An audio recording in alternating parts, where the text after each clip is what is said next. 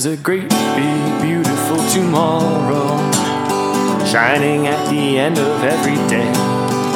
There's a great big beautiful tomorrow. Tomorrow's just a dream away. Man has a dream and that's the start.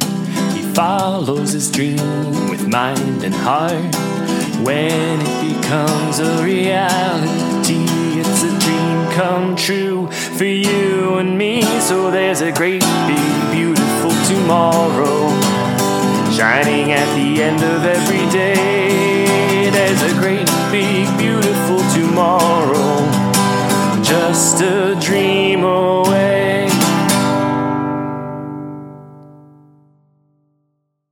Hello and welcome to Dream with Mind and Heart. I'm Ryan Silverstein, and with me is Megan Bojarski. Hello, everyone. And we are your hosts through this chronological tour of every Disney movie ever. This week we're doing our second bonus episode coming out of our second season, kind of leading into season 3, checking in on the short cartoons Disney produced in the 1950s. I think I'd only seen 2 of these before. I'm sure I had seen other ones as a kid as clips in various things, but I hadn't actually seen like any of these shorts before, nor would I have been able to tell you when any short had come out. Like, I'm sure there's Disney shorts I've seen. I have no idea what decade they're from, but we wanted to look at the ones in the 50s because this is basically the last major decade, shorts being a major part of Disney's animated output. In what will be a surprise to absolutely no one, had seen none of these, of course. I had heard of a couple of them, but I hadn't actually seen many of them because by my era, I definitely grew up like during and post Renaissance Disney. And so everything was about the princesses, and if you expanded it, it was still about like the princess era and like the princesses' heroes, if we're including like Aladdin and Simba and Hercules and those kinds of things. So the shorts were never something that I was horribly connected with, but as we've gone through this, they're so important to Disney as a company. I mean, that's really where it all started, of course, but it's also a great place to see kind of a litmus test of what Disney was thinking and feeling as a company. And one of the things that I think we're going to see as we go through these is that there was definitely a shift somewhere in the 40s between the gag-filled shorts of the early decades and more social commentary type shorts, which are definitely more prevalent in the ones we're talking about today. And I think part of the reason why we picked the ones that we picked for this episode is because they sounded the most interesting. I'm sure we could have filled this with more gag-driven Donald or Pluto cartoons, you know, or Chip and Dale. Like every Chip and Dale cartoon I've ever seen is very gag-driven. But I think there's a lot more interesting output when you start to go outside of that. You know, and obviously, as we talked about in our first bonus episode, sort of the 30s were the Mickey decade. 40s was kind of the Donald decade, and Pluto starts to be more prominent, especially as we get post-war. But the 50s is, if any one character dominated the 50 shorts, maybe not in terms of pure numbers, as Megan helpfully put in our notes, he certainly dominated in terms of like the kind of shorts that Disney was making, if that makes sense. Goofy, our good friend Goofy, originally known as Dippy Dog, before he got a much better name as Goofy, and as we will discuss, he got a third name in this decade. I mean, part of this is, like you said, of the 94 shorts that were put together in the 50s, we've chosen 11. So we are definitely not covering everything, but of the ones we're covering, Goofy is definitely kind of the main man, because he has some of the most kind of interesting and, I want to say important shorts. Like, they're not ones that you go in and you laugh and you leave. They're the ones that kind of stick in your head. And that's definitely something that I think is present in the 11 shorts that we're going to talk through today.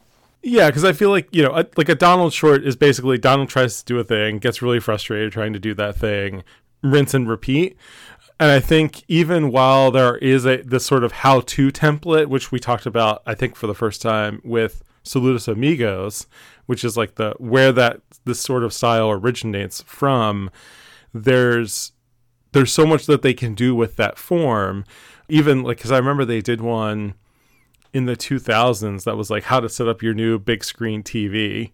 And it was done in this exact same style. And like the only thing that was different was that like it was the flat screen TV. Like that was like the main distinguishing feature, but it was the same sort of narration, same sort of goofy humor, Goofy the character humor, not goofy humor. So, I think it's kind of a durable thing. And I also think it's really interesting, the social commentary aspects that we're going to talk about, but also the animation design. Like I also remember we talked about during Reluctant Dragon with I forget his name, but the Smart Baby limited animation short, where I just remember thinking when I watched it, thinking about the time period that it was from, that it felt very modern. And to me, like I always think of Disney, because so many of them are fairy tales, I sort of think of that like almost like that vaguely timeless medieval, there's people living in castles, there isn't electricity. Like that's the sort of like Disney aesthetic that I think of. And so it was really fun going through this list of shorts that we pulled together and how many of them were them drawing and depicting the time period that they were living in. Yeah, I think Baby Weems is who you're thinking of. Yes, thank you. As we've been going through this, we've mentioned that, like, Mickey is such a big part of Disney, and yet we almost never talk about him.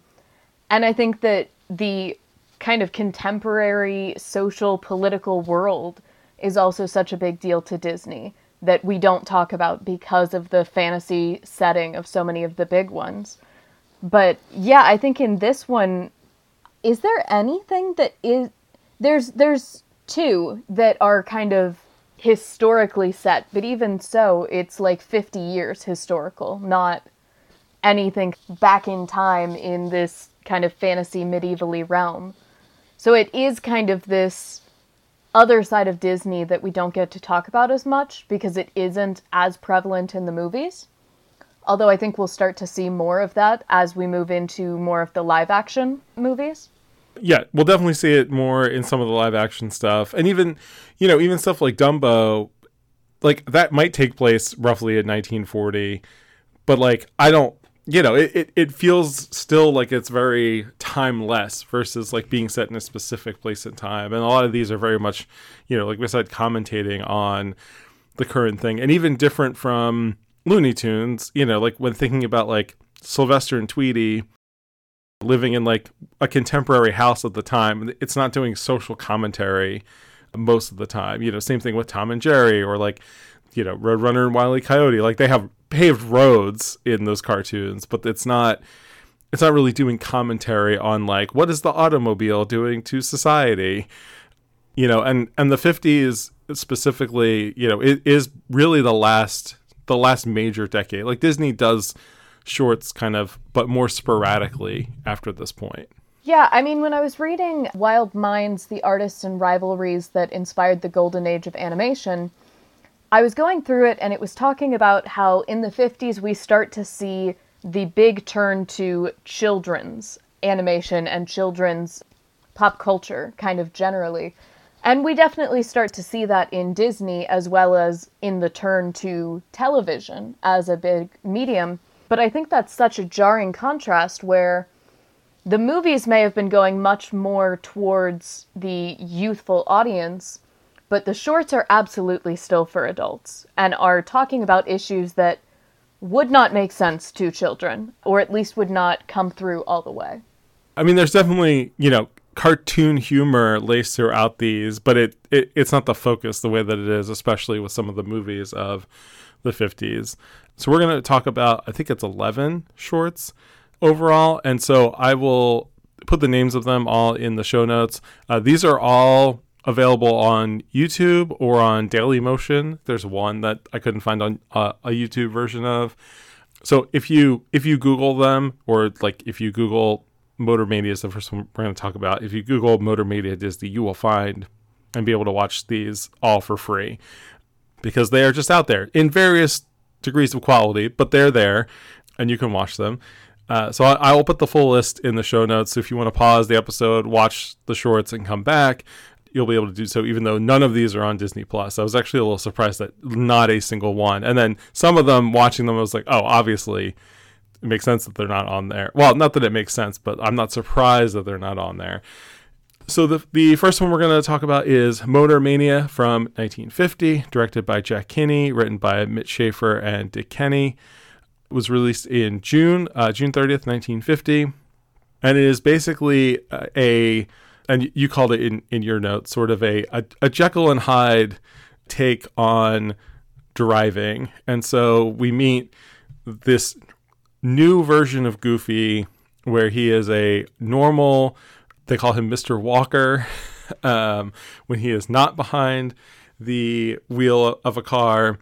And then he turns into a complete road rage maniac the minute that he gets behind the wheel of an automobile, and they call him Mr. Wheeler. So it's this really fun sort of conceit. And again, very much a social commentary on driving and cars. So this has a fully redesigned Goofy. He doesn't have ears in this, but his ears come back later with this same design. And this sort of like modern everyman Goofy is actually named George Geef, Geef. And that becomes like sort of a recurring name featured on here. And like if you are a 90s kid like me and are familiar with Goof Troop, the series, which a Goofy movie is the feature-length version of, I believe he is called like Goofy GG Goof, as a reference that like his full name would be Goofy George Geef Goof, to sort of like wrap this suburbanite or at least, you know, modern day Goofy into that depiction of the character. So it's kind of interesting that sort of does pull from this era of the shorts, and really does like a Goof Troop is kind of a 90s spin on the concept of a Goofy enjoying suburban life. And according to the Goofy success story from Disneyland, the official explanation for him not having ears, at least in this short, is that they are under his hat, and they're tied up above his head under his hat. It doesn't explain why we don't see them when his hat also becomes a convertible with a removable top, but I will let it slide in this case. So a few other notes about this short. It was used as an Army commercial film in 1955. It was also awarded the Beyer Trophy for the best film on traffic safety. Goofy, in his Mr. Walker persona, does make a cameo reading a newspaper in Tootown in Who Framed Roger Rabbit. The car that he drives is a yellow Lincoln Zephyr convertible, so it is based on a specific car. And this is not the last time we're going to talk about traffic safety themed shorts on this episode, but this is maybe the most popular. It's one that has showed up it was aired on an episode of Disneyland, and then later Walt Disney's Wonderful World of Color. It showed up again on the Mickey Mouse Club and various other cartoons like Mickey Mouse Tracks, Donald's Quack Attack, Good Morning Mickey. These were all shows that would air on the Disney Channel that were sort of compilations of various shorts, which I think is probably how I saw the ones of these that I have seen. It got a few home video releases as well. It was included with the Wind in the Willows VHS tape. There was also a Goofy's Greatest Hits tape that it was included on. There's a driver safety DVD that included this, as well as the Walt Disney Treasures, sort of like the prestige DVD line that was trying to release everything. Also included this on their complete Goofy DVD set. Another place that this popped up was on DTV, that's D-TV, which was a music video series that aired on the Disney Channel in the 80s. They would take classic Disney animated segments and set them to pop music. So clips from this cartoon were paired with I Get Around by the Beach Boys, which I think makes sense when you think about it, because that's a very car-based song. This is a very car-based short. the fact that Disney was like, we have our own cable channel. We should capitalize on the popularity of MTV. What do kids like these days? The Beach Boys and old cartoons is just a fascinating concept. And I got a little distracted by it. But Megan, what were your thoughts on Motor Mania?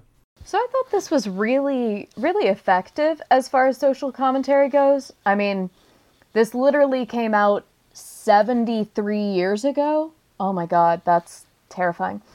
This came out 73 years ago, and yet when I was watching it, I first went, yeah, I definitely know people who act like that. And then as it progressed, went, oh wait, I do some of these things, which I think is really effective, that it kind of caught you on both sides of that.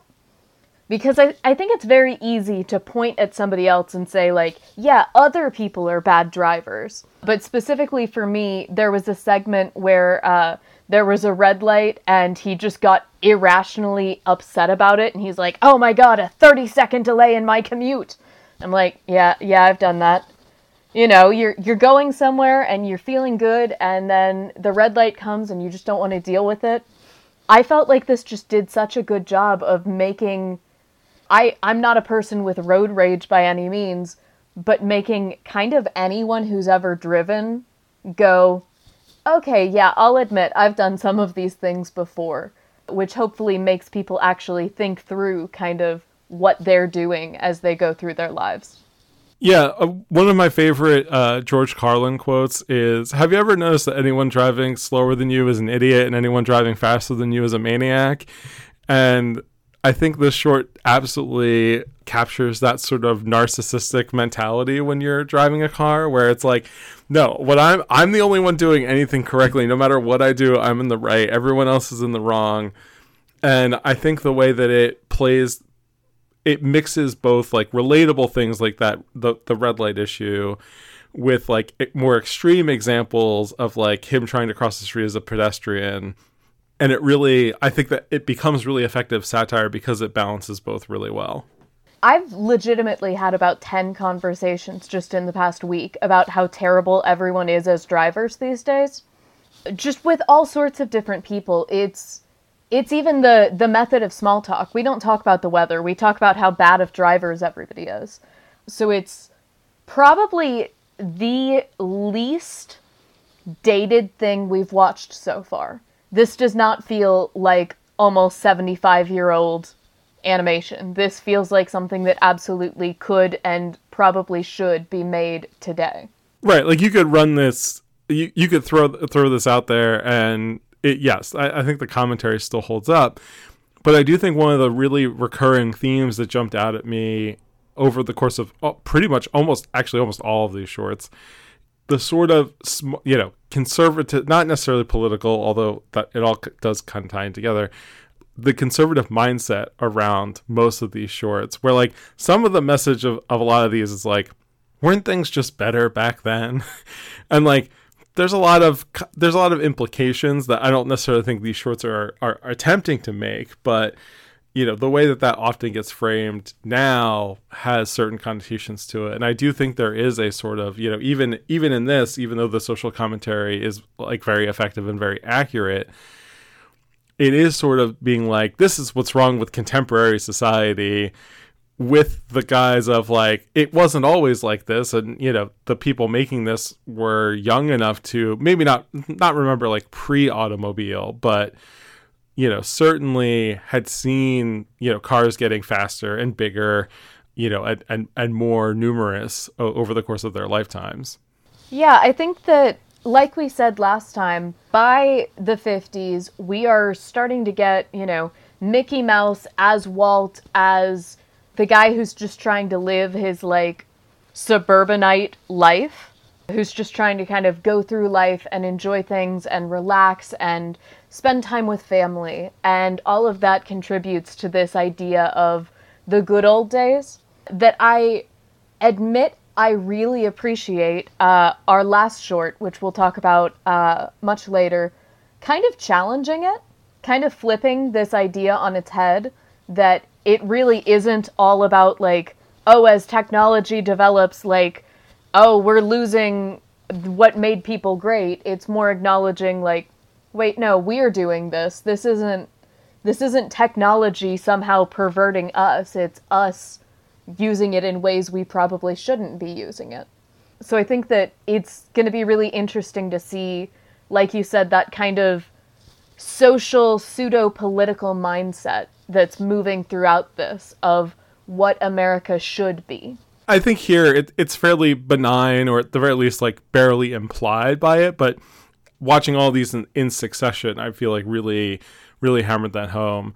I really like this. I think it's funny. I think you're spot on about how it's kind of evergreen in the sense that like all of these problems just still exist. And, you know, it's so funny because whenever I'm driving in Philadelphia, you know, if I'm driving, always like these pedestrians, like get out of the street. And then like once I park and I'm walking around town, I'm like, these cars need to really like watch out for people walking. And so it definitely does. I think there is something really true about the mindset of the duality here that it captures.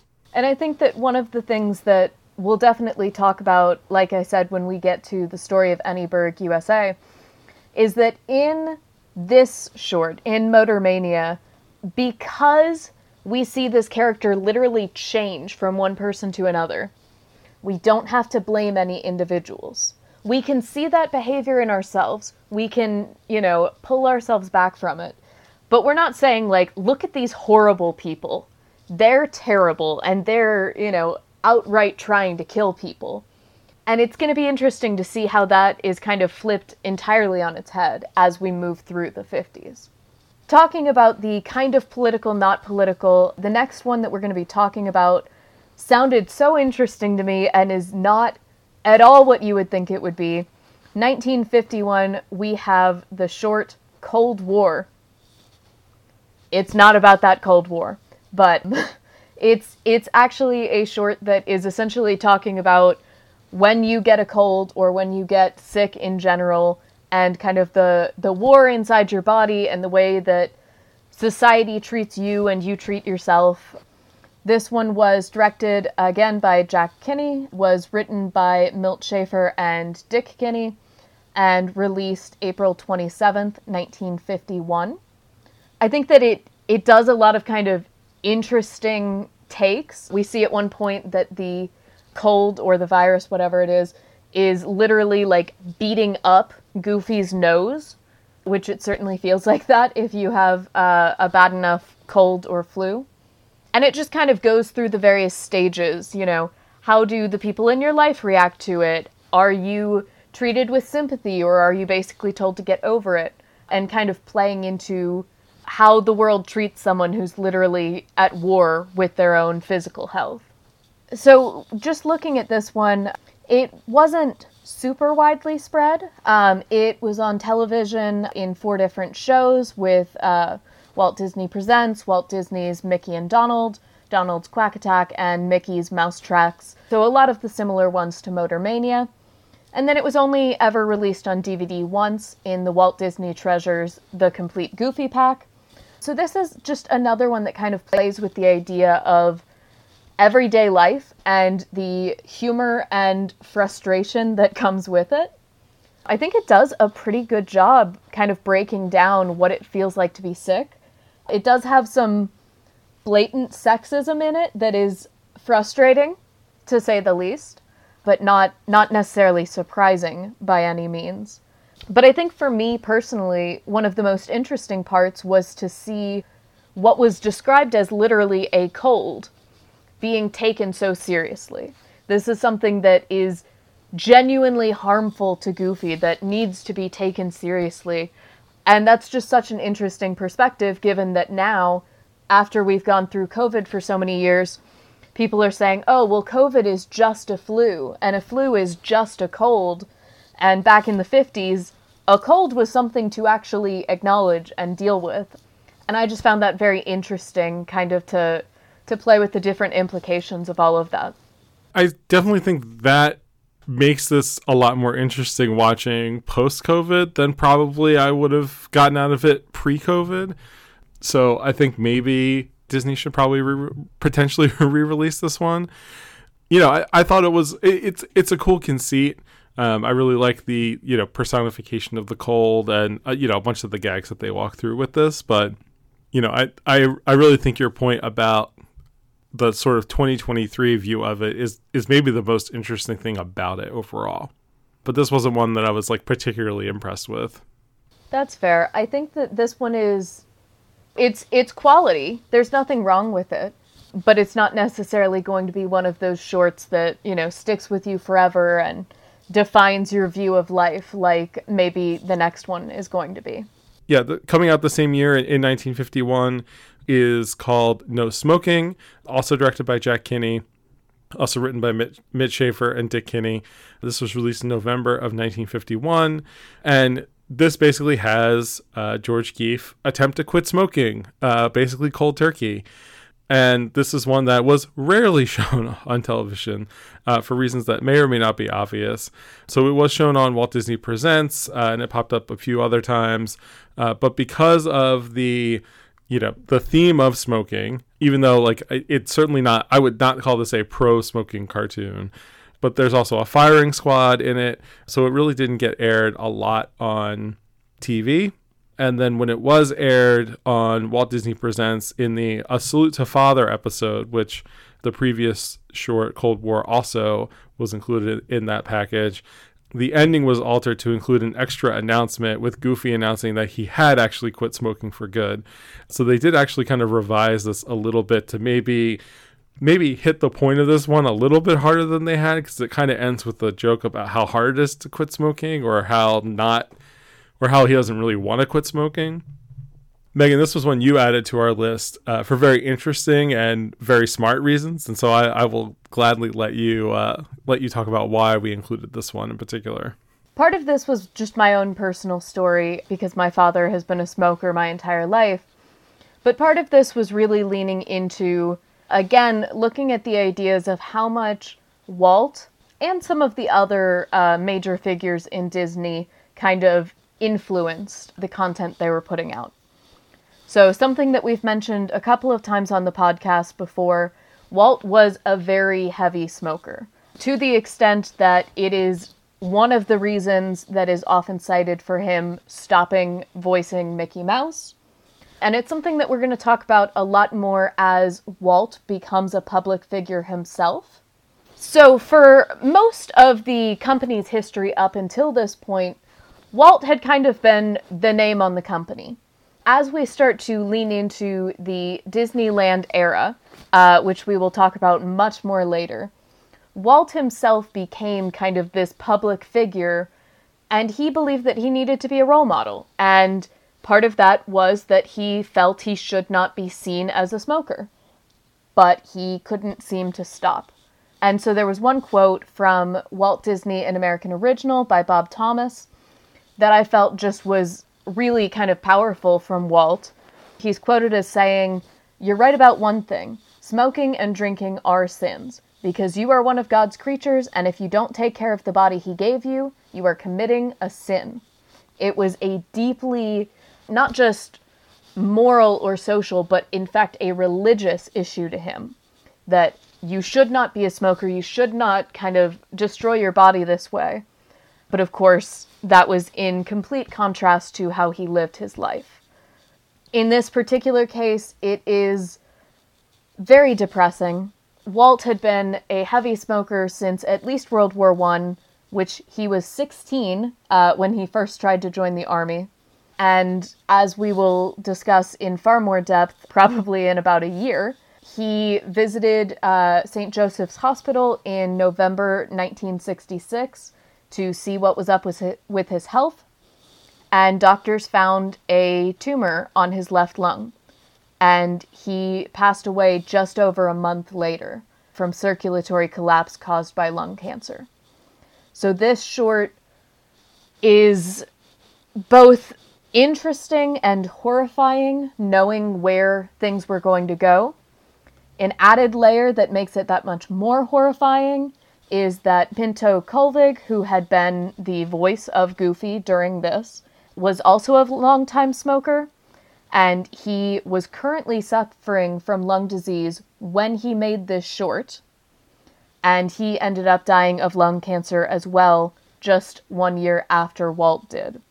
So this is kind of a fascinating and horrifying case study of Disney's connection with smoking and its difficulty in quitting, with the addiction, and with its ultimate consequences.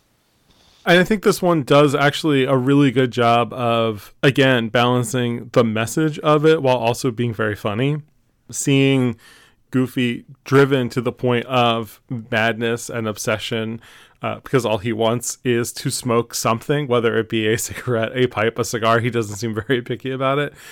I think it, allows us to sort of laugh at how ridiculous he's being, but I think that it also actually does portray what addiction feels like in a way that is also relatable. Like I do think it actually strikes a really good balance between the two, and I think that actually makes it really effective. And knowing what's going to happen to Walt, and then I did not know that about Pinto Colvig at all, I think underscores the sort of there's a sadness to this that I think actually does come through. Knowing that context, I feel like you can see the sadness in the short itself. Like I said, I watched this with my dad, who has been smoking longer than I've been alive, and he had quit for several years. And as he told me last night, all it took was one cigarette to completely break that abstinence. And when he watched it, which I think he was expecting it to be very preachy, the first thing he said was, I need to find out if Walt was a smoker, because this is exactly what it feels like. And so I think while we can watch it and find it funny and say, see, isn't this kind of silly?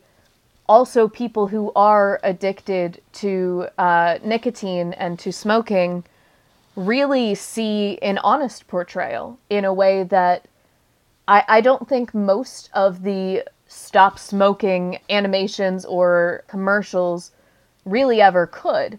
This wasn't a condemnation as much as an acknowledgement of how hard it really is, but also an argument that you should stop if you possibly can. This feels like it comes from a place of not talking down to, like, if it is trying to actually get people to stop smoking, I don't think it's talking down to them so much as speaking to them from experience. And so, like I said, I do think there are humorous elements to it, but it's that kind of knowing humor versus it's not punching down at smokers. It's being like, doesn't it make us feel this way? It feels like it comes from that sort of knowing sense of community about it. And I feel like that's where the humor side comes from more than, again, like it's not making smokers look ridiculous, but and pointing at them and laughing. It's kind of saying, aren't we ridiculous? Leaning into the desperation side of it and the frustration of kind of being surrounded by nicotine products and being unable to have them and really enjoying smoking, finding some good things from it, is absolutely telling it from the perspective of a smoker. And to be honest, that's not a perspective I can understand, but I definitely saw a side of it that I think is easy to dismiss when you're not a smoker. It's easy for, those of us who aren't to say, why are you doing this? It's expensive. It's ruining your body. Like, why would you do it?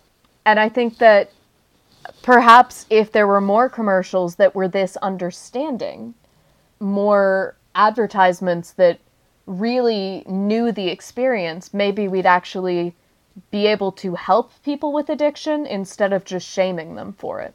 Yeah, no, I completely agree. And in my own very small way, there was a summer in college where I was living with a bunch of people who smoked, and I sort of became a social smoker. And then I was like, all right, when I'm going back to school, I'm not gonna continue this. I'm just gonna drop it. Other than like, I occasionally smoke cigars with people socially, but I was really actually surprised because like I was never even more than like a cigarette a day at most during that whole summer. But I was really surprised that, like, you know, it was almost a full year before I stopped noticing that I would, like, occasionally get a hankering to smoke. Like, it is, the addictive power of it is actually pretty incredible. And so it really does, you know, I think to your point, I feel like the message is a lot stronger because it's coming from that place of knowing. And again, it's not scaring. It's not trying to scare people. It's not a scared straight kind of approach. Turning to a subject that's a little bit brighter, but one that I also picked because I'm going to continue to hammer my confusion at the World of Mickey Mouse home. We have Man's Best Friend from 1952. This one, again, directed by Jack Kinney, but this one was actually written by Milt Banta and Albertino. This came out in April 1952. And basically what it is George Goofy, gets a dog. And kind of talking about, you know, why a person gets a dog and how they try to train them. And I just want to know why we have a story about a dog getting a pet dog. There were so many other options, so many other characters could have gotten a dog. Canonically, there are characters with dogs, but we had to have a dog get a dog. I'm aware this is not a point that matters, but I will continue to complain about it every time I get the opportunity. Yeah, I am glad that you picked it on this basis as you continue to hammer that point home whenever it becomes relevant. Yeah, so in this one, they kind of play a little bit more silly, as they did with some of the earlier Goofy how-to cartoons. And they definitely kind of play into the idea that, like, this dog just does what the dog wants. And that Goofy is, if anything, being the one who's actually trained here, not the dog itself. I find that that's a little less successful when Goofy is also a dog, but that's just my personal take. But it kind of plays with the various angles of dog ownership and the support you get, but also the frustration. And as a dog owner, it feels very accurate. Going back to things like Motor Mania, I feel like this is yet again a cartoon that could be made today, and very little would be different about it. Yeah, they would just have to add some gags about posting pictures of your dog on social media all the time, and it would be basically up to date. Overall, I thought this was fine, I guess. You know, I actually do think that Goofy having a dog is maybe the most actual interesting thing about this. You know, and I don't have a dog at the moment, but I grew up in a house with dogs, so I definitely find it relatable. I think my big problem with this one is that I just didn't find the design of Bowser to be all that cute, and not even like ugly cute. Like, it was almost like this design was like too generic. His paws being a different color from the rest of his body. Like, I know there are dogs that do look like that, but it felt really distracting for some reason. I don't know. There was something about the animation and design of the dog itself that just didn't quite do it for me. I think my argument with that would be that they really had to make it clear that this was a dog, not a Pluto dog or a Goofy dog, but just a normal dog with no humanoid personality traits. And I think to some extent that did force them to be beige, is going to be the adjective I use there, about their description of the dog. That they couldn't give it too much personality, or it would be far too much like Pluto or even Goofy there. I honestly think if it had been Pluto, it probably would have worked just as well. But also if it had been like a Dalmatian or a Dachshund or like some other like recognizable breed of dog, I think it would also have worked fairly well. I don't know. Maybe it's the animation design. Maybe I feel like Bowser didn't have enough of his own personality. Like, he just kind of felt like he's just a dog that does whatever he wants. I don't know. There's just something missing from this for me to really like latch onto it. I will say this one actually did have a pretty big legacy.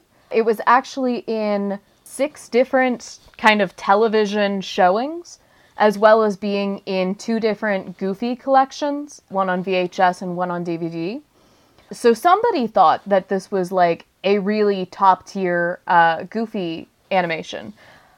I personally think that it is a sufficient animation. It does what it needs to do, but it's not my favorite, I will say. That's kind of how I feel. Like, I wasn't, I enjoyed watching it, but it's not one that I would be like going back to or would like recommend for people who haven't seen a ton of these. It's just like, oh yeah, like it's a pretty decent cartoon, and then later on in 1952, we get to The Little House, which was directed by Wilfred Jackson. This is based on the 1942 Caldecott Medal winning children's book by Virginia Lee Burton, and is the story of a little house that basically goes from the turn of the 20th century through the 1950s, with a house in the country basically getting encroached on by the city repeatedly. They built like Victorian houses and those burned down. They built like brick apartment buildings around it, and then those get demolished for skyscrapers. And at the end, a very sweet couple rescues the little house from the city and moves it into a new part of the country that has not been super developed, which was an interesting kind of ending. Maybe most notable for being narrated by Sterling Holloway, who will eventually go on to voice Winnie the Pooh, but you may remember as the stork from Dumbo. This popped up one time on Disneyland in their Adventures in Fantasy episode. It was included in the VHS release of Winnie the Pooh in a Day for Eeyore outside the United States, I guess because of the Sterling Holloway connection. It was also on the Walt Disney Treasures Disney Rarities DVD and Walt Disney's It's a Small World of Fun Volume 4. This is one that falls into sort of the miscellaneous Disney shorts because it doesn't feature a recurring character or really any other characters at all other than the house itself. This is definitely one that has that sort of conservative bent to it, where whether or not you want to say that it's preferring olden times to more current times or just preferring country to city, this definitely feels, aren't things better out in the rest of the country and away from these large cities? And, there's a lot of the cities depicted as loud and impersonal and scary, and I liked the personification of the buildings overall. Like, I think that is a fun idea, but based on the preview artwork, I was actually really excited to watch this one because I thought the animation would be maybe especially interesting, and it is good. I think it does look better than kind of some of these goofy cartoons that we're talking about in terms of style. It's a little bit more complex, or at least a little bit more distinct, but overall, there's not really much to the story either. So it kind of goes nowhere. And I feel like Disney can be so good at pulling your heartstrings for inanimate objects, like the segment from the package films about the two hats that fall in love. And I feel like this was missing that. Like there wasn't like an emotional hook to make me really care about this house. Yeah, I think that if we're going for the sympathy angle, the best moment where I care most about the house is very near the end, where the house is not quite suicidal, but is expecting to be torn down and is like, okay, come on, I guess everyone has a time and this is mine and I'm fine with that. And that's the point where I'm most sympathetic towards the house. And if you're going to have something going for, 6 to 8 minutes, and I don't care about the main character until, like, minute 5, that's not a great sign. But I think that part of it is definitely that we don't get the same level of personality that we'll get from other inanimate object characters in other shorts or, like you said, in the hats. But I also just felt like, knowing American history, this short was just kind of uncomfortable for how strongly it tied to the period of white flight, where, upstanding white families wanted to flee the cities because they were loud and scary and dangerous and wanted to go to places where nobody else had been, except, all the indigenous people. And it felt very, very nestled within the historical context of white flight, which would continue through the 50s and the early 60s. I think you're 100% on point with that critique in terms of the politics of this short, in terms of the way that it depicts cities and country life, and the couple at the end especially, I think, kind of really, really pulls that thread together. I did read up on the children's book a little bit, and Virginia Lee Burton, the author, was defending it from being because a lot of people have called it a critique of urban sprawl in general.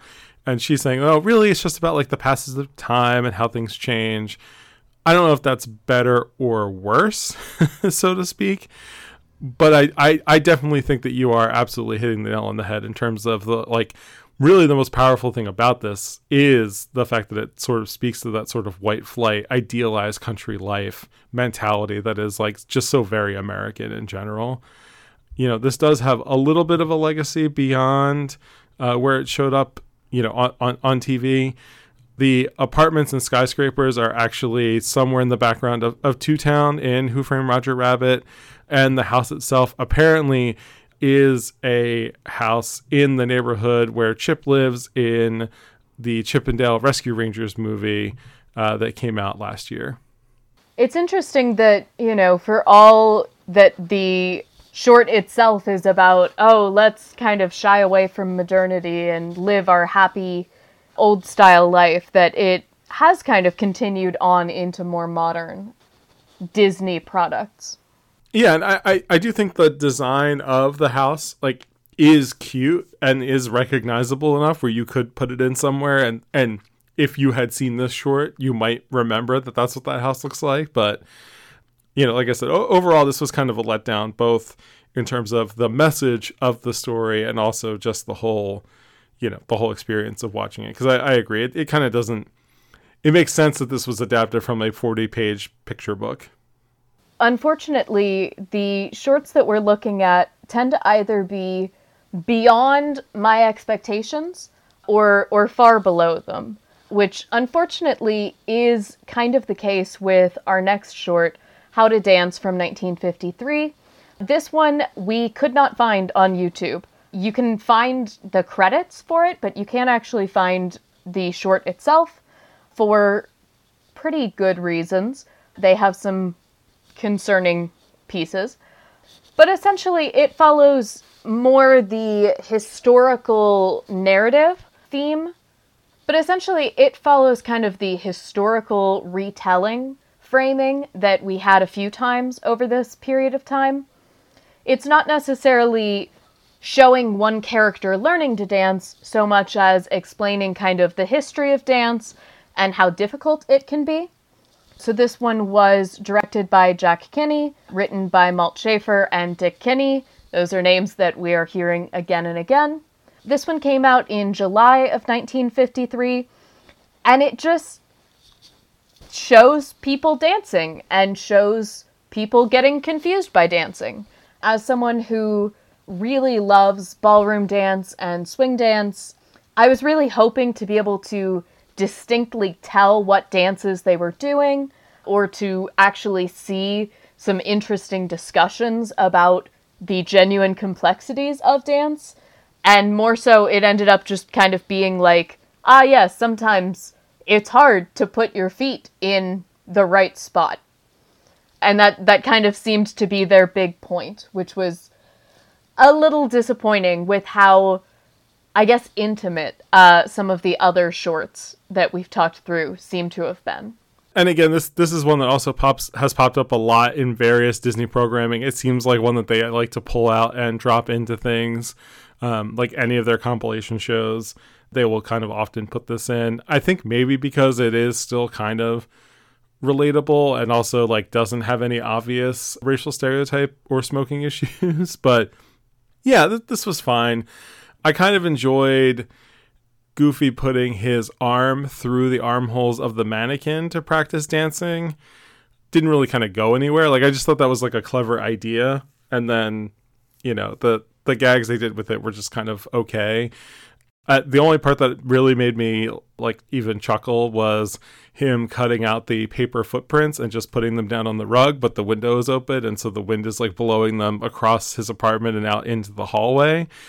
That was kind of fun, but I agree. Given how funny some of these are, this one was kind of a letdown. The other thing that kind of stood out to me was that they were showing like how difficult this is for the male, and admittedly, the men usually have to lead, and that is a lot harder than it seems.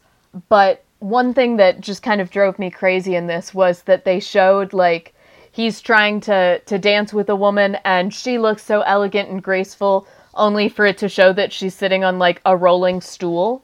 So she's not actually doing any footwork or anything.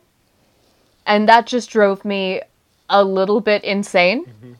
Because it always reminds me of the Ginger Rogers quote that, you know, she was doing everything Fred Astaire was, just backwards and in high heels.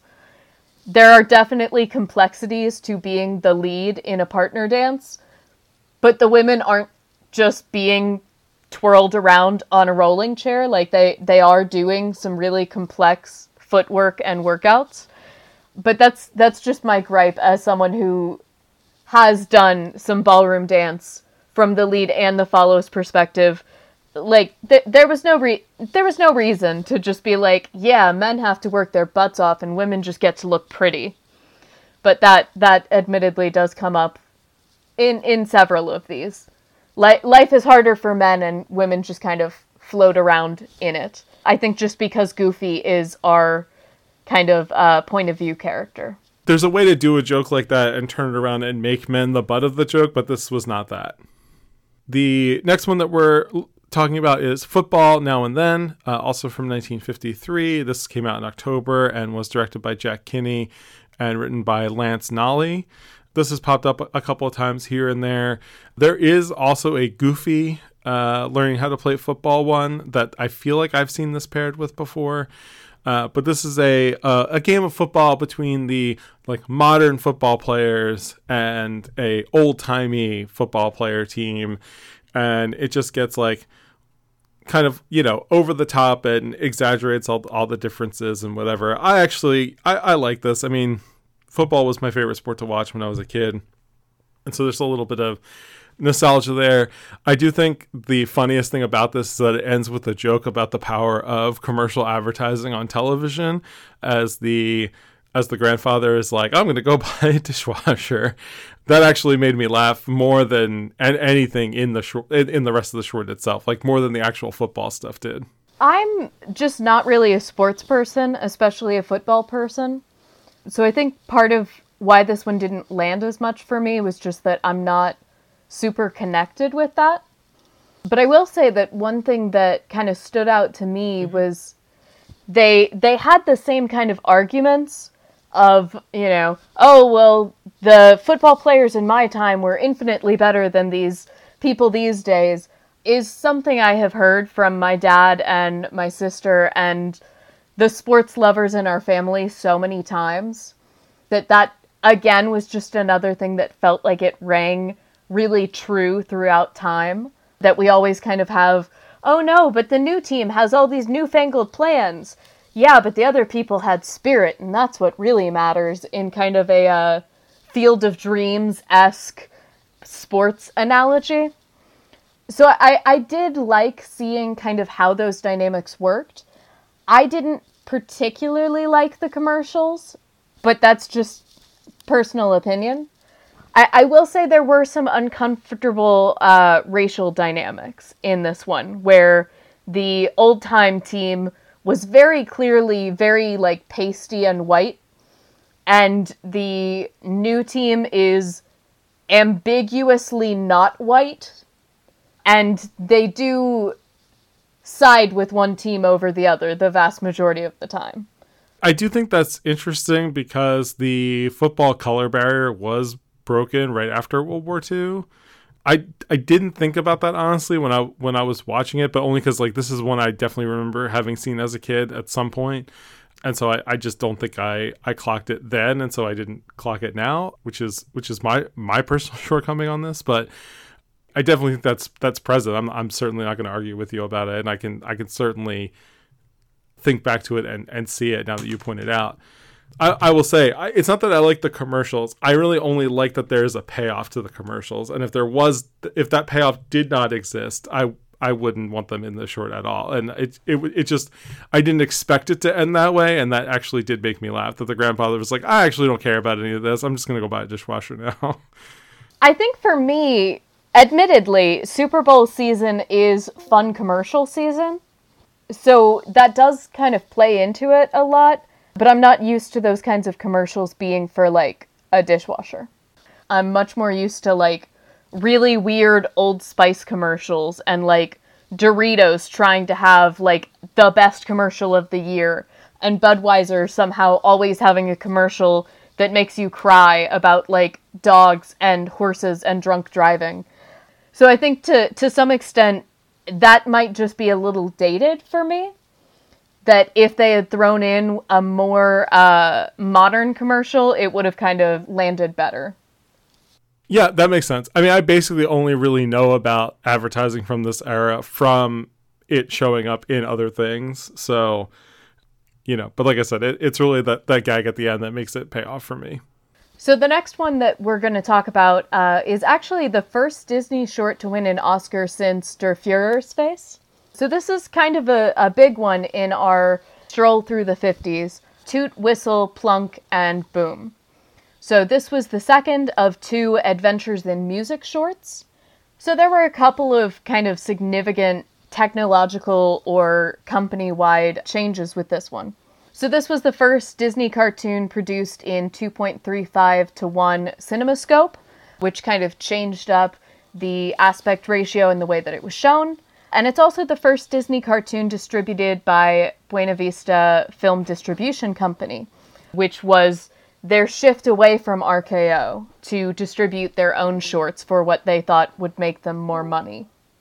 This one was directed by Ward Kimball and Charles A. Nichols and written by Dick Humer. And this one was released November 10th of 1953. So essentially what this did was it went through the history of music, basically explaining that all musical instruments come down to some kind of horn, some kind of whistle, some kind of string instrument, and something that goes boom. Specifically drums, but really anything that kind of crashes together. And I thought that this was pretty successful in providing information about how these different things work. I actually found myself learning a surprising amount about how different instruments work within different kind of fields. But unfortunately, there is so much racism in this short. They do some really, really amazing things and some really, really terrible things as they show the history of music, specifically with very racist depictions of Africans and very racist depictions of Asian people. This was one that I was actually really looking forward to this one, in part because of growing up with the Disney sing-along tapes, which I've mentioned, I feel like, many times before on this podcast already. I'd never seen this short in whole. I'd only seen the footage of that, of it recut to the Disney sing-along sort of intro music that they had put together.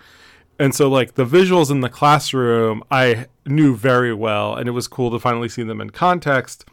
And then I was very disappointed by the racism. But I think the concept of the short and the overall art design I really, really like. But the racism just really obviously takes away from the entire experience of actually watching it. I will say the running gag of the broken strings in the plunk segment actually did make me laugh after like the 4th time they did it. So that was funny and was not racially based humor. You know, and like I said, I really like the overall sort of kind of flat and very almost like paper cutout feeling art style overall, like a lot of like sharp, weird angles to things, you know, and a lot of like, it almost reminded me of the like Rocky and Bullwinkle cartoon style of drawing. And so like, I appreciate that, but the extreme stereotyping is just makes this a kind of uncomfortable watch. Every few seconds, something happens where you're like, that's not okay. And so I was very eager to actually finally see this, and then very disappointed once I kept running into those. That's frankly kind of how I felt during Fantasia, because I had heard such amazing things about Fantasia as a whole. before I had heard about some of the really awful parts of Fantasia.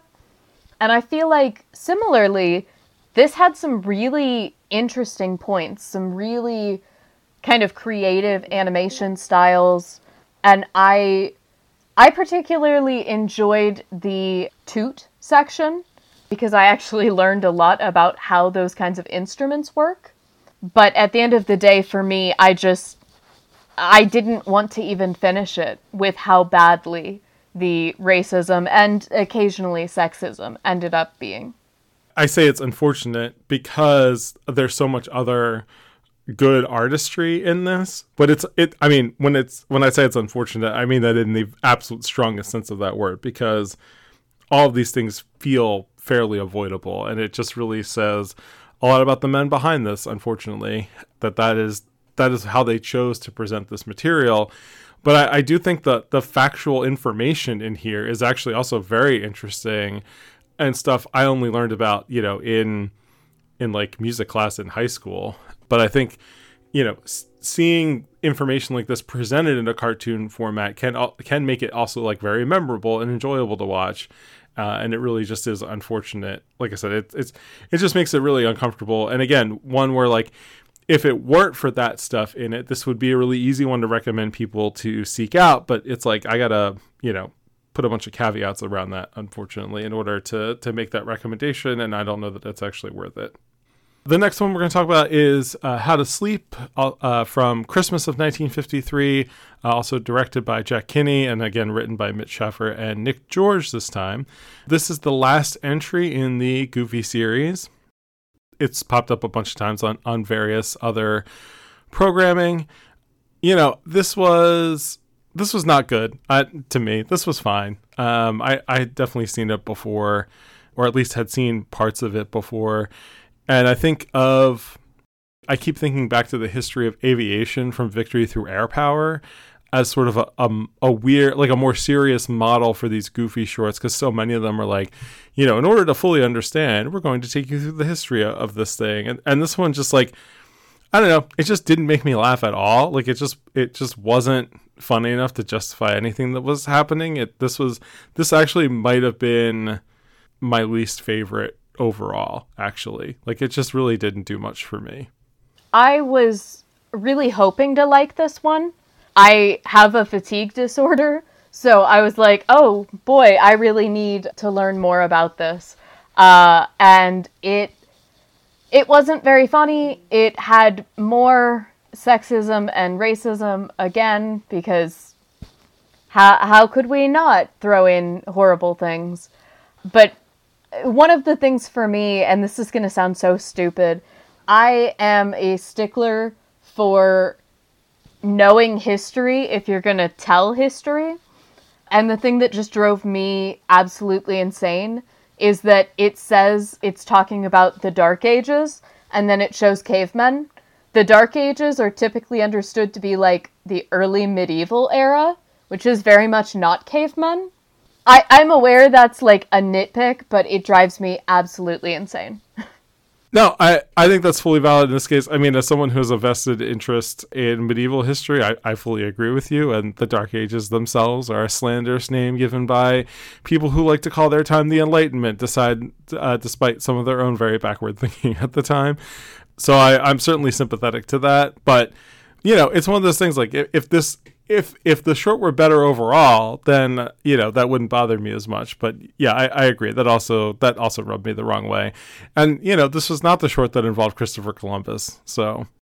Yeah, I feel like there's been a lot of discussion of like history in these, and they are so often not in any way a good way of showing off history, which is disappointing given how invested Walt is about to become in documentaries.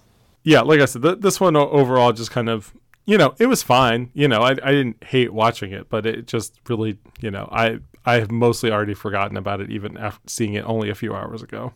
One thing that I will say is that we are about to kind of hit a jump period. So we're going to be jumping from the 1953 shorts to 1956 for our next one in the bag. There were other shorts in the time in between, but not terribly many, and not many that stand out. So our next short in the bag was directed by Jack Hanna and written by Dave DeTiege and Al Bertino. This was released in July of 1956, and essentially what it is kind of a forest littering ad that also pokes fun at Humphrey the Bear. So going into kind of the history with this, it was the last short to be distributed by RKO. It is also the final Disney short to be produced in CinemaScope. From A Cowboy Needs a Horse onward, most others would basically be produced with the Academy ratio. So that was a short-lived experiment that they just kind of had to figure out. So we'll be making a bit of a jump forward for this next one, going from 1953 to 1956 with In the Bag. There definitely were shorts in the time between these, but not terribly many, and not many that were hugely significant. In the Bag was directed by Jack Hanna and written by Dave DeTiege and Al Bertino, and it was released in July of 1956. So this short was basically a combination of telling people not to litter and trying to make a kind of Tom Sawyer-esque funny video about a guy who didn't want to do his job, basically. Where essentially a park ranger realizes that the park and the landscape has gotten horribly littered on, is really kind of full of junk, and decides that instead of cleaning it up himself, he's going to force all of the bears to do it, in what eventually becomes just a desperate plea for food from the bears as they're being kind of withheld food until they pick up all of the litter. This one was kind of significant historically, the last short to be distributed by RKO from Disney, and it's also the final Disney short to be produced in CinemaScope. So from A Cowboy Needs a Horse on, most other shorts would basically just be in the standard Academy ratio. This turned out to be kind of an experiment that just didn't quite work for them. So Humphrey the Bear was the last of only 7 Disney characters who had their own series. And these series can kind of be identified by their logo kind of opening up the cartoon. The 6 others were Mickey Mouse, Donald Duck, Goofy, Pluto, Chip and Dale, who kind of counted as one person, and Figaro the cat, surprisingly. So this one, while it wasn't necessarily the most well-known, it actually kind of stood out. It ended up showing on television multiple times before coming to home video in VHS and DVD. And essentially, as you go through it, we are just basically watching this park ranger try to take advantage of the bears, and Humphrey the Bear keeps trying to do his job. The ranger first starts off by making it a kind of dance and a game to pick up the trash, and then basically just withholds food from the poor bears to try and get them to do it. And Humphrey gets left with basically all of the litter to deal with himself, which he has to kind of scramble to get done in a way that, to me, was very reminiscent of basically a kid being told they couldn't play until they cleaned their room.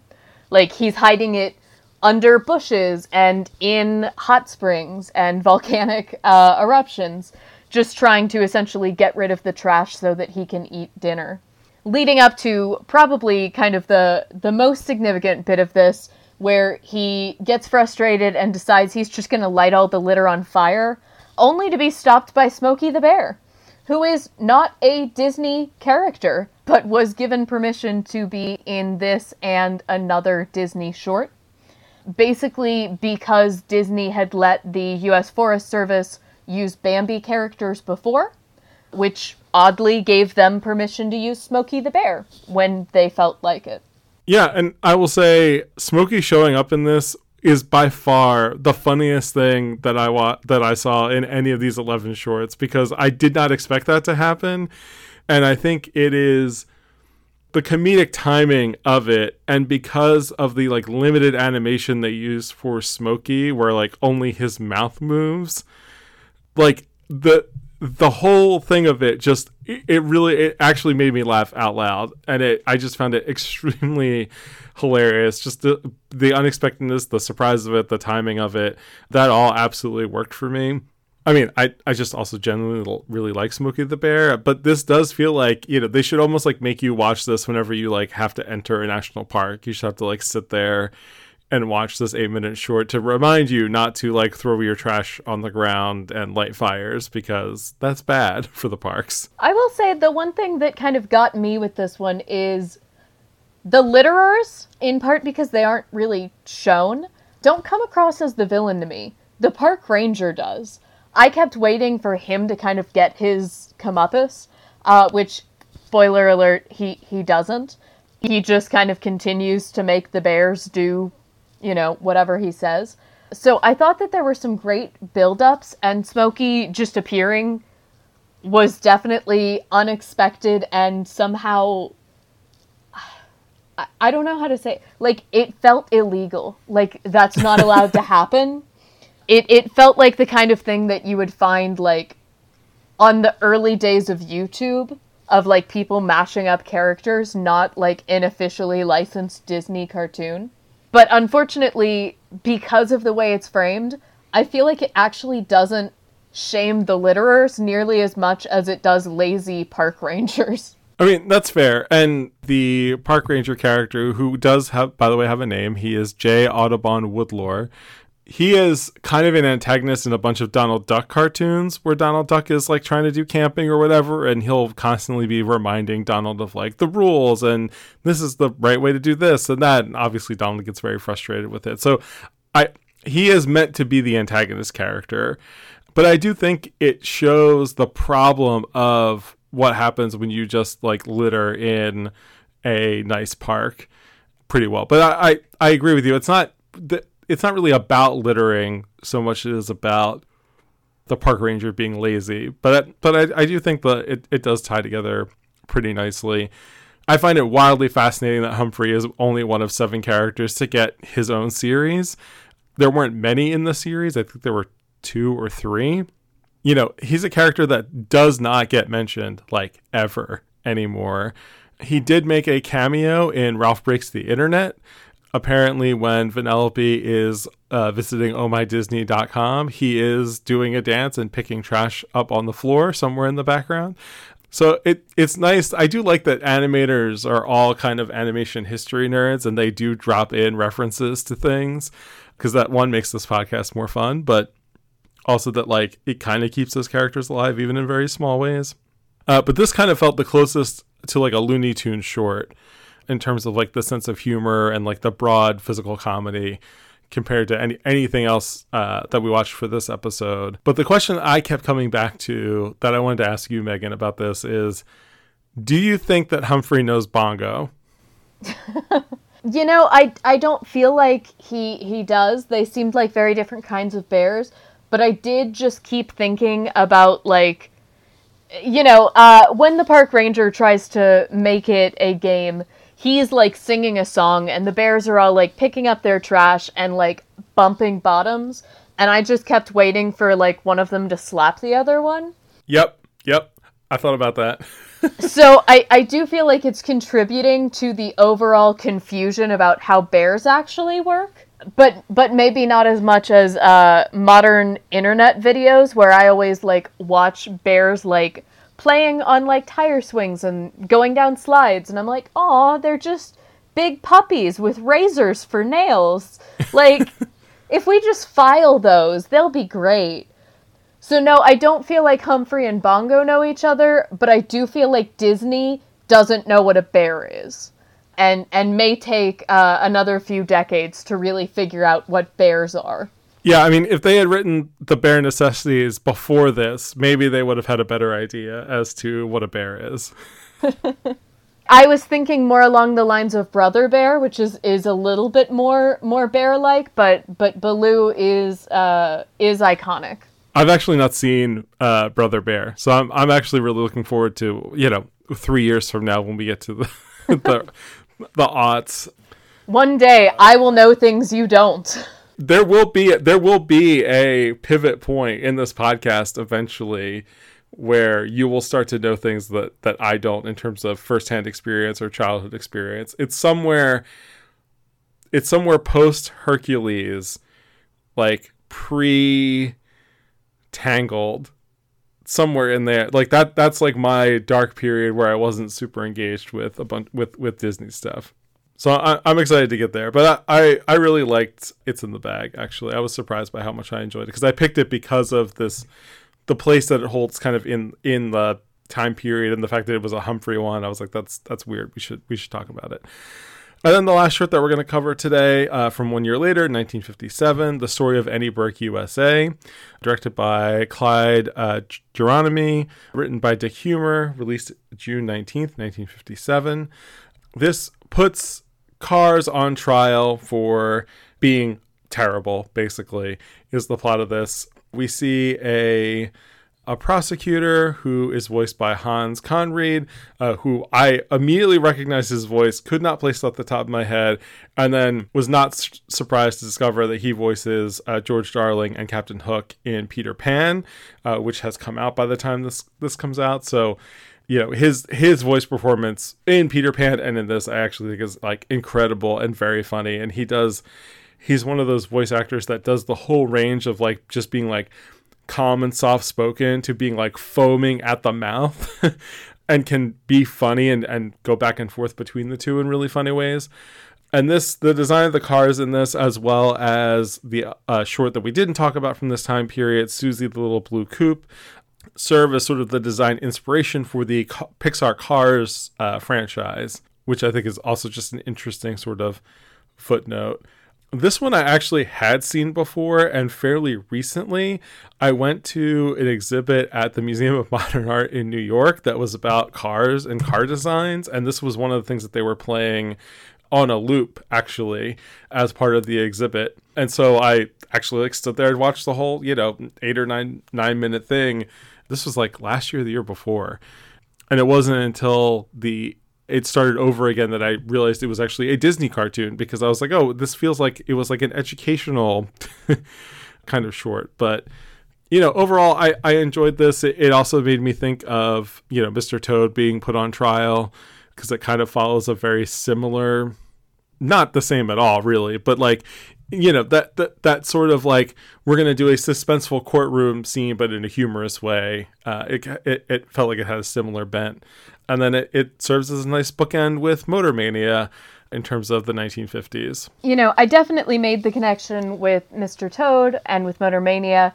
I oddly, I guess just because of the trial, kept thinking about the episode of Batman the Animated Series where the villains put Batman on trial for making them be villains. Because it had the same kind of circular logic of like, I mean, did they make you? Does the car make you, drink and drive or whatnot? Did Batman really make you become a violent sociopath? So I kept connecting with that one. I will say, I'm actually surprised I didn't make that connection, because Batman the Animated Series is my favorite show of all time. So, but I really do like that episode. That is one of my favorites. It is one of the best episodes. And that show is one of the best animated superhero shows, because it did some of the dark, but it also got the fun and the campy. And I just, yes, Batman the Animated Series is amazing. That's our conclusion for the 50s Disney cartoon. Once we finish this Disney podcast, we can do a Batman the Animated Series podcast. Okay, so it'll just be another 10, 20 years or so, and we should be able to cover that. I think there's only if we only do Batman the Animated Series, that would only take us probably like 2 years. But if we do the whole DC animated universe, that's going to take a lot longer. But it will let me talk about Batman Beyond, so it might be worth it. I know an awful lot about the Damian Wayne saga of the current animated DC universe, but I think we're going a little off track here. We haven't had a good tangent this episode, so I thought it was time. I agree. I I actually really liked a lot of these 50s cartoons. I feel like those who are listening can tell that there are some I really liked, and I just kind of was indifferent or hated everything else. I actually really liked this one because as I was sitting watching it, and those of you listening at home, I really encourage you to pause now and watch it and then come back. Okay, that's a super short pause, but, you know, pause buttons keep it in frame, so it's all good. As I was watching it, I kept going like, man, if they made this today, this would be about guns. And I was going to put it in the notes of like, I don't want to bring up guns because that's going to make this too political, but that's absolutely what it would be today. And then this brought in guns. And so for those of you who didn't follow my instructions and didn't pause this and go immediately watch it, as they're putting, you know, the cars on trial, the defense attorney basically pulls up like a police lineup of people, and he's like, oh, these poor people who were, you know, twisted and perverted by cars. Actually, what if they had a gun and just shot you? What if this old lady just shot you? What if this guy had a bomb? And I was like, oh, okay, so we're really going there. It shocked me kind of how far they were willing to go. It's still, I would say, a fairly conservative argument, because even though it was saying that the people are responsible for their actions, it was very much in the vein of like, some people are just evil. I did like the idea of actually holding people accountable for their road rage or motor mania instead of the very Jekyll and Hyde shift of the early 50s. I did like that it put responsibility on the people, but it did basically turn them into complete maniacs for a little bit. It was like, this person who's a distracted driver, otherwise they could just be shooting everyone in sight. And that seemed like a bit of a jump to me. Yeah, I mean, it did remind me of the very like late 90s, early 2000s, NRA kind of calling card of guns don't kill people, people kill people argument, which I'm not really sympathetic in the case of either cars or guns, because like I am a person who absolutely loves cars. I think cars are really cool. I love driving, but I'm also anti-car in the sense of like, people are clearly not interested enough in driving to stay off of their phones long enough to do it safely. And so the problem is the people. But if we just took the cars away and had good public transportation, people could text all they wanted while they're on a train because they're not the ones driving it. So I was surprised that they went there. I don't necessarily buy that argument, but and I'm also not surprised by, that something from the decade that brought us the Dwight D. Eisenhower federal interstate highway system. I didn't think it was going to be anti-car necessarily, but I did appreciate sort of the turn of the legal argument, but I might consider siding with the prosecution in this, although the gag of like the defense argument being so good that like everyone just left because they were like, when you turn the accusation on the people, I don't want any part of this now. Like, it's easy to, like, it's funny because, like, they both, I feel like, Motor Mania blames the car for the way that George Geef becomes an alternate personality. And this is very much blaming the people. But it is funny how, like, you're pointing out when we talked about Motor Mania, how it's like, oh, it's kind of easy satire to watch because you can laugh at yourself, but it's not accusing you of doing anything wrong, really. Whereas this is very much like, no, you're the problem. And then the short is like, we got nowhere to go with that, so we're done. Goodbye. The end. But I liked the look of this. I really love the different witnesses where like, I built this beautiful super highway and what ruined it was cars. Which is a very fun, paradoxical statement. And, I like the map of the United States with all the little cars driving around all the little twisty highways and stuff. Like, it's got some very fun things going on in it. And I did think that this was, in terms of overall, like, look and feel and tone and, commentary, but also humor. I think this is definitely one of the better ones. As we said, Motor Mania and then Annie Berg USA, they have the opposite argument, and yet I find both very well done and compelling, which is, a toast to Disney. I really do find both of them very interesting, especially because they built sympathy in opposite ways. That in Motor Mania, we have sympathy for Mr. Walker, who then just utterly loses it behind the wheels. But then seeing kind of the accused cars, like, oh my god, I'm terrified. Oh, well, the judge is supposed to be impartial. But is he? And he's very clearly not. I felt like it had some really great moments building up kind of the cars as these innocent victims, playing with the idea of the legal system being unfairly kind of targeted against people. I especially felt that when the prosecutor was attacking the beat-up car, and it's just like, look at this monster, it doesn't even have an eye, and I'm like, and I'm supposed to think it's bad? Like, I feel bad for the person who, broke its window. So I definitely feel that this was definitely one of the better ones that we talked about, and the better ones from the 50s overall. Yeah, no, I'm glad we're on the same page there. And so this is sort of the end of an era. In the 1950s as a decade, Disney produced 94 shorts, which is just an incredible amount of output. And then we get to the 1960s, and that number drops to 12. There's 2 in the 70s, 7 in the 80s, 9 in the 90s, and 6 in the 2000s. And so obviously, there have been less shorts made since the end of the 50s than there were in the 50s themselves. And so we wanted to talk a little bit about why that came about. First, our favorite cause of anything on this podcast, which is Walt got distracted by a different thing. So television and theme parks, as we will talk about at the end of our next season, really took up a lot of Walt's time. A huge factor was Disney's original distributor, RKO, kind of became an obstacle when it came to shorts. If you want to talk a bit more about that, Megan.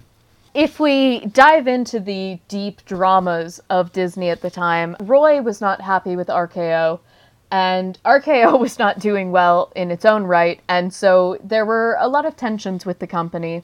Specifically, Disney was trying to put out the True Life Adventures, which were live-action documentaries that we'll be talking about in a couple of weeks.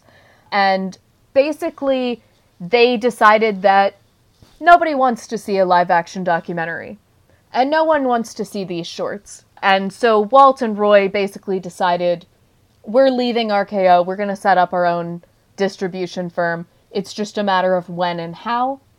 But the other thing that kind of happened was RKO repeatedly got sold to different people, and the new people in control wanted absolutely nothing to do with shorts. They just felt that they were a waste of money. Specifically in 1948, Howard Hughes took over RKO. It didn't go well, and by 1955, it was acquired by the General Tire and Rubber Company, which is the best possible company to distribute animated films. The original RKO Pictures completely ceased production in 1957 and basically disappeared within the next 2 years. So what we kind of see is both Disney wanted to break from RKO, and RKO was just kind of crumbling on its own right. As it kept passing between hands, they basically stopped caring about shorts, which then made Disney more frustrated with the fact that they were making shorts that RKO didn't want to sell. And so that kind of slowed the production of shorts overall, because Disney didn't know if they could actually distribute their own short films. Across the industry in general, there was an overall sort of decline in interest in making and distributing shorts, a lot of which had to do with television, because a lot of that kind of production on, not full-length feature films shifted over to television at the time.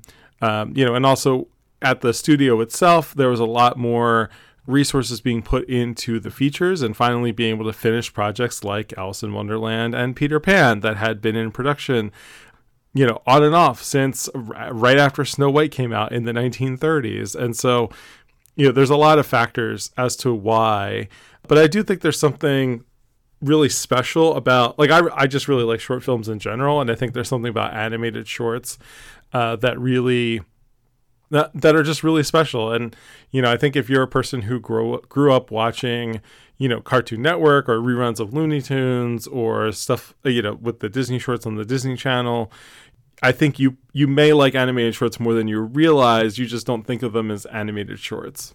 Definitely. I think that, we talked about last time the Mickey Mouse shorts. The Mickey Mouse TV series and the Wonderful World of Mickey Mouse TV series are literally just compilations of shorts, but people don't necessarily think of them in that vein. Part of that is because the industry as a whole basically stopped it, like we had been saying. Warner Brothers pretty much stopped all short films by 1969, which isn't that much further. MGM continued Tom and Jerry, but that became a series. Woody Woodpecker only lasted until 1972, and Hanna-Barbera basically just fully shifted everything into television. So The Pink Panther ends up being the last regular theatrical cartoon short series, and that ended in 1980. That sounds like a long time later, but it really isn't that long in the grand scheme of things that we see all of the major studios were shifting away and shifting towards either television or just full-length productions altogether. Which actually makes it kind of impressive that Disney continued at all. Because they did. Like we said, it was very small numbers, but every decade had a handful of shorts, leading up to 2013 when Disney officially revived the shorts team as a way to train new writers and animators and experiment with new technology without having to invest all of their money like they would for a full-length animation project. So we see kind of this shift in the industry and specifically the shift in Disney, kind of with their focus going to other projects, but also keeping the idea of experimenting with new technology and new ideas through short form media. It just happened to be in the form of television instead of theatrical shorts. Yeah, and I don't even think we get that 2013 revival without, and I almost hate to say it, but I do have to give credit where credit is due, without John Lasseter, because of his love of animation and shorts. I feel like especially early on were such a part of the Pixar identity. And, I remember being a kid and just thinking it was really cool that, like, you'd go to see a Pixar movie and you would have no idea what the short before the movie was going to be. And so many of those are really great and stand out. And so I think, it's kind of nice that it does tie back to the history of animation. And of course, there are tons of like independent animated shorts. I love trying to go to see all of the Oscar short programs every year where they package together all the Oscar nominated shorts, and the animation one is typically my favorite. So like, it's not like animated shorts stopped altogether, but the studio certainly pretty much stopped making animated shorts for, between 1980 and Toy Story coming out in 1995. There's like nothing, just occasional things here and there, mostly from Disney, just kind of keeping that flame alive, when they got the impulse to do something different or experiment with something, and I think there's something really special about it. And, tying this all together, I think about watching stuff on Cartoon Network like Dexter's Laboratory or Powerpuff Girls, where like, it was a 22-minute TV show, but it was really two, 10-minute shorts. And so, like, the format does kind of keep lingering on, but it really does just kind of shift over to television. Yeah, I think that we see definitely more serialization with the shorts. Previously, obviously, we had some degree of continuity, especially among kind of Mickey and Friends. But it wasn't, one plot going from section to section. It was the same characters more or less being available throughout different shorts. So I think television brought serialization and brought compilation in a new way, but we definitely see that continuity going through until, as recently as last week when the Mickey Mouse series, or the Wonderful World of Mickey Mouse series, ended with Steamboat Silly, which is a direct homage to the classic Disney shorts. Yeah, no, I completely agree with that.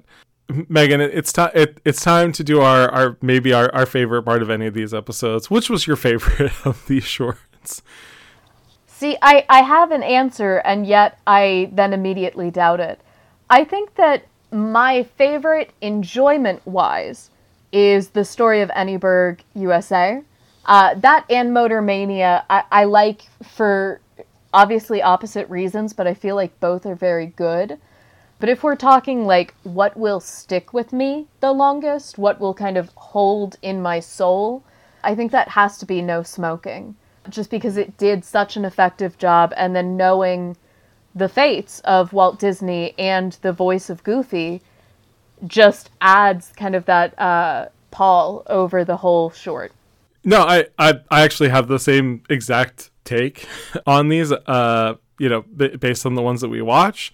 And I will just sort of give like a special commendation for In the Bag for being the one that was the funniest and just made me laugh the most. So I will say those are certainly my top four. And then, I mentioned when we talked about it, my biggest disappointment is Toot, Whistle, Plunk, and Boom, because that definitely has the like biggest potential that was totally wasted. And I think the, How to Sleep just becomes my least favorite overall because it just didn't do much for me, unfortunately. It doesn't have some of the problematic elements of the others, but it also is just less interesting, as a watching experience. Yeah, I feel like one of the things that we talked about with Song of the South is that not that a good quality movie in any way makes the racism tolerable, but when you have a bad story and racism, like that's just really, really awful. And I think that, Toot, Whistle, Plunk, and Boom, just unfortunately the good parts aren't good enough to overcome it. So, of course, that one, I just don't know that I would want to watch again. But if we're just talking, like, quality of the story itself, How to Dance and How to Sleep were both pretty disappointing to me in that, they do their jobs, they're fine, but they don't have that layer of kind of intimacy that No Smoking or even Motor Mania had, that felt very much like this is a person who has lived this experience. They lack a certain like spark to them. Like they feel very formulaic to me, but they feel like they're stretching the formula, especially with How to Sleep. So that turns us to the last question, and we've talked about this a little bit. With this being the end, not necessarily of shorts, but of kind of the era of shorts, if you want to phrase it that way. How does that make you feel? How does that make you feel about the products we're going to get out of Disney in a time where they didn't have the shorts to use as creativity and as a technological sounding board? I don't know yet, because what I'm really interested in, and one of the reasons I wanted to do this episode now, is I'm very curious as we get into the 50s and 60s and as we get out of the era when people were doing animated shorts as well as features, what do the features start to look like? Do they get more lush because like all the animators are working on one movie at a time versus like 3 different movies and a bunch of shorts? I'm just very curious to see how that impacts things going forward, and reading into some of the more of the TV stuff I think will be also interesting. Overall, I miss the idea of shorts, and I do miss the getting a bonus movie when you go to a movie in the theater. I would much rather sit through, an 8-minute cartoon than 3 more trailers every time I go to an AMC. So like I would be more than happy to, bring back theatrical animated or even live action shorts as part of the like movie going experience. Like when they did get a horse in front of Wreck-It Ralph, or not in front of Frozen, excuse me. That I have really like codified that wrong information in my head. But like when they did get a horse in front of Frozen, I really liked Frozen, but I was like, oh, we also got a Mickey cartoon. Like, I wish they would do that every single time. And so, like, that's something I would still long for Disney to do, because there's something unique about sort of like the 8-minute cartoon format, and since we recorded our previous bonus episode, Steamboat Silly has come out. And I think that being the same length as all of these sort of just reminded me that like you can still tell stories at this length and like get a lot accomplished, in that fairly limited runtime. And so like, having these things drop off and, knowing that like that's the last Goofy cartoon, that's the last Mickey cartoon, like it both made me want to seek out the other ones I haven't seen, because there's obviously a lot I've not seen, but also just sad that it's just, a kind of part of the thing that just sort of fades away. Yeah, I think for me personally, one of the things that has been really rewarding in this podcast, but also somewhat depressing, is that there is just so much going on at a time that I end up planning every time we record for it to be a short episode, and then it goes on so much longer than I expect. And yet we're barely scratching the surface. And back at this point in time, there really was so much going on, because the shorts were entire industries of their own within the company. And I think that, to some extent, that doesn't go away. It just shifts when they're going to having television and having the Imagineers and all of that.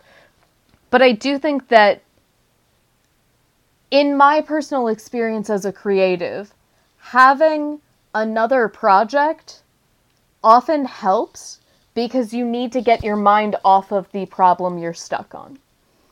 And so from my experience, if I was working on one major project and many little projects, then the little project can solve the big one. And I am concerned that we will start to see that the movies just kind of go with what they've got, because they can't find what they need to fix it, because they can't find those solutions in the smaller projects. Yeah, no, I think that's a really great point. And like I said, I think that's something I want to try to pay attention to, or at least think about as we move forward, especially with the animated films.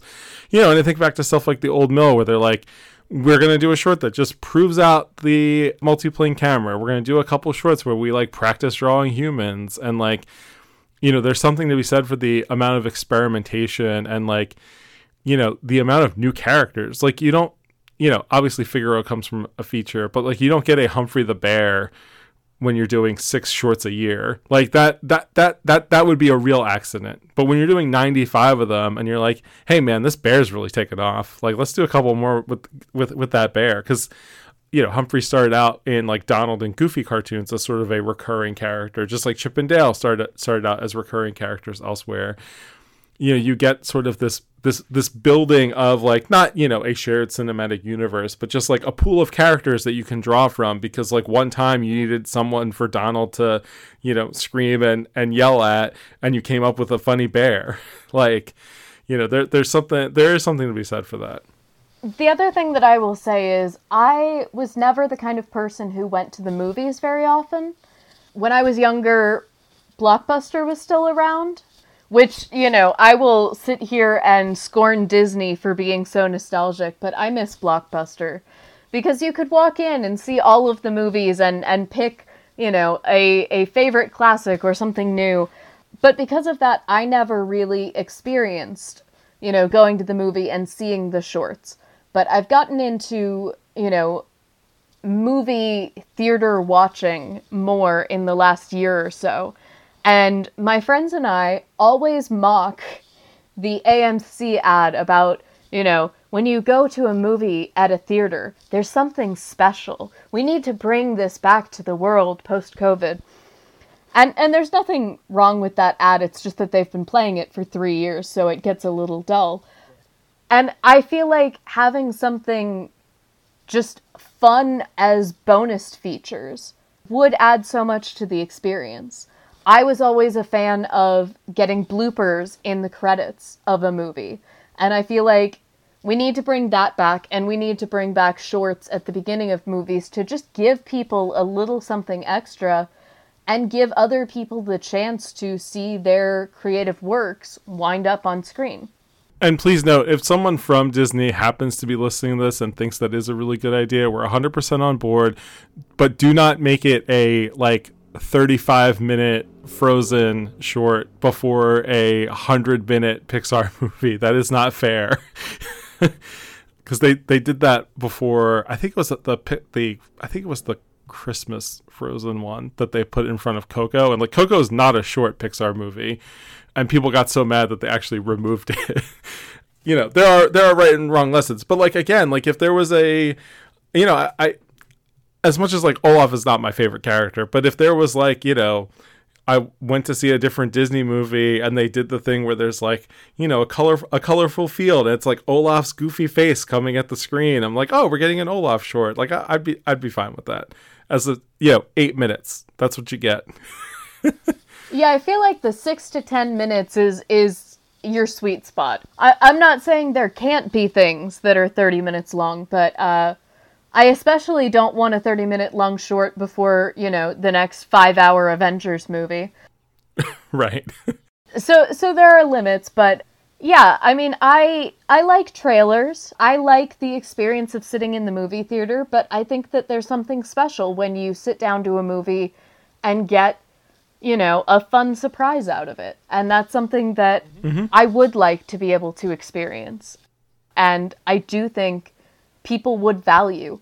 It's going to sound silly, but I always think about Grease when they go to the drive-in and you see the little hot dog and soda dancing in the background. Give me just something fun and cute. It doesn't take that much time and effort, and I know that it doesn't necessarily make money on its own, but I do think that you would find that people have more brand loyalty when the brand is giving them more than just what it promises. Yeah, there's something to be said for being surprised, in a delighted way by something. And I also think that there is something to be said for making it feel like going to the movies is an event or an activity in and of itself. Yeah, so if we want to say, let's save the movies, I don't think we need Barbenheimer. I think we just need to bring back shorts beforehand. And frankly, I feel like they could probably play shorts from the Mickey Mouse and the Wonderful World of Mickey Mouse series that are the exact right length, that are the right vibes, and that most adults probably haven't seen. Very true. Make new ones. By all means, make new ones, but I feel like you've got literally, dozens, if not hundreds, of shorts right there. Start throwing them in. We would love them. Let's do it. When we're finally put in charge of, Disney theatrical distribution, that'll be our first move.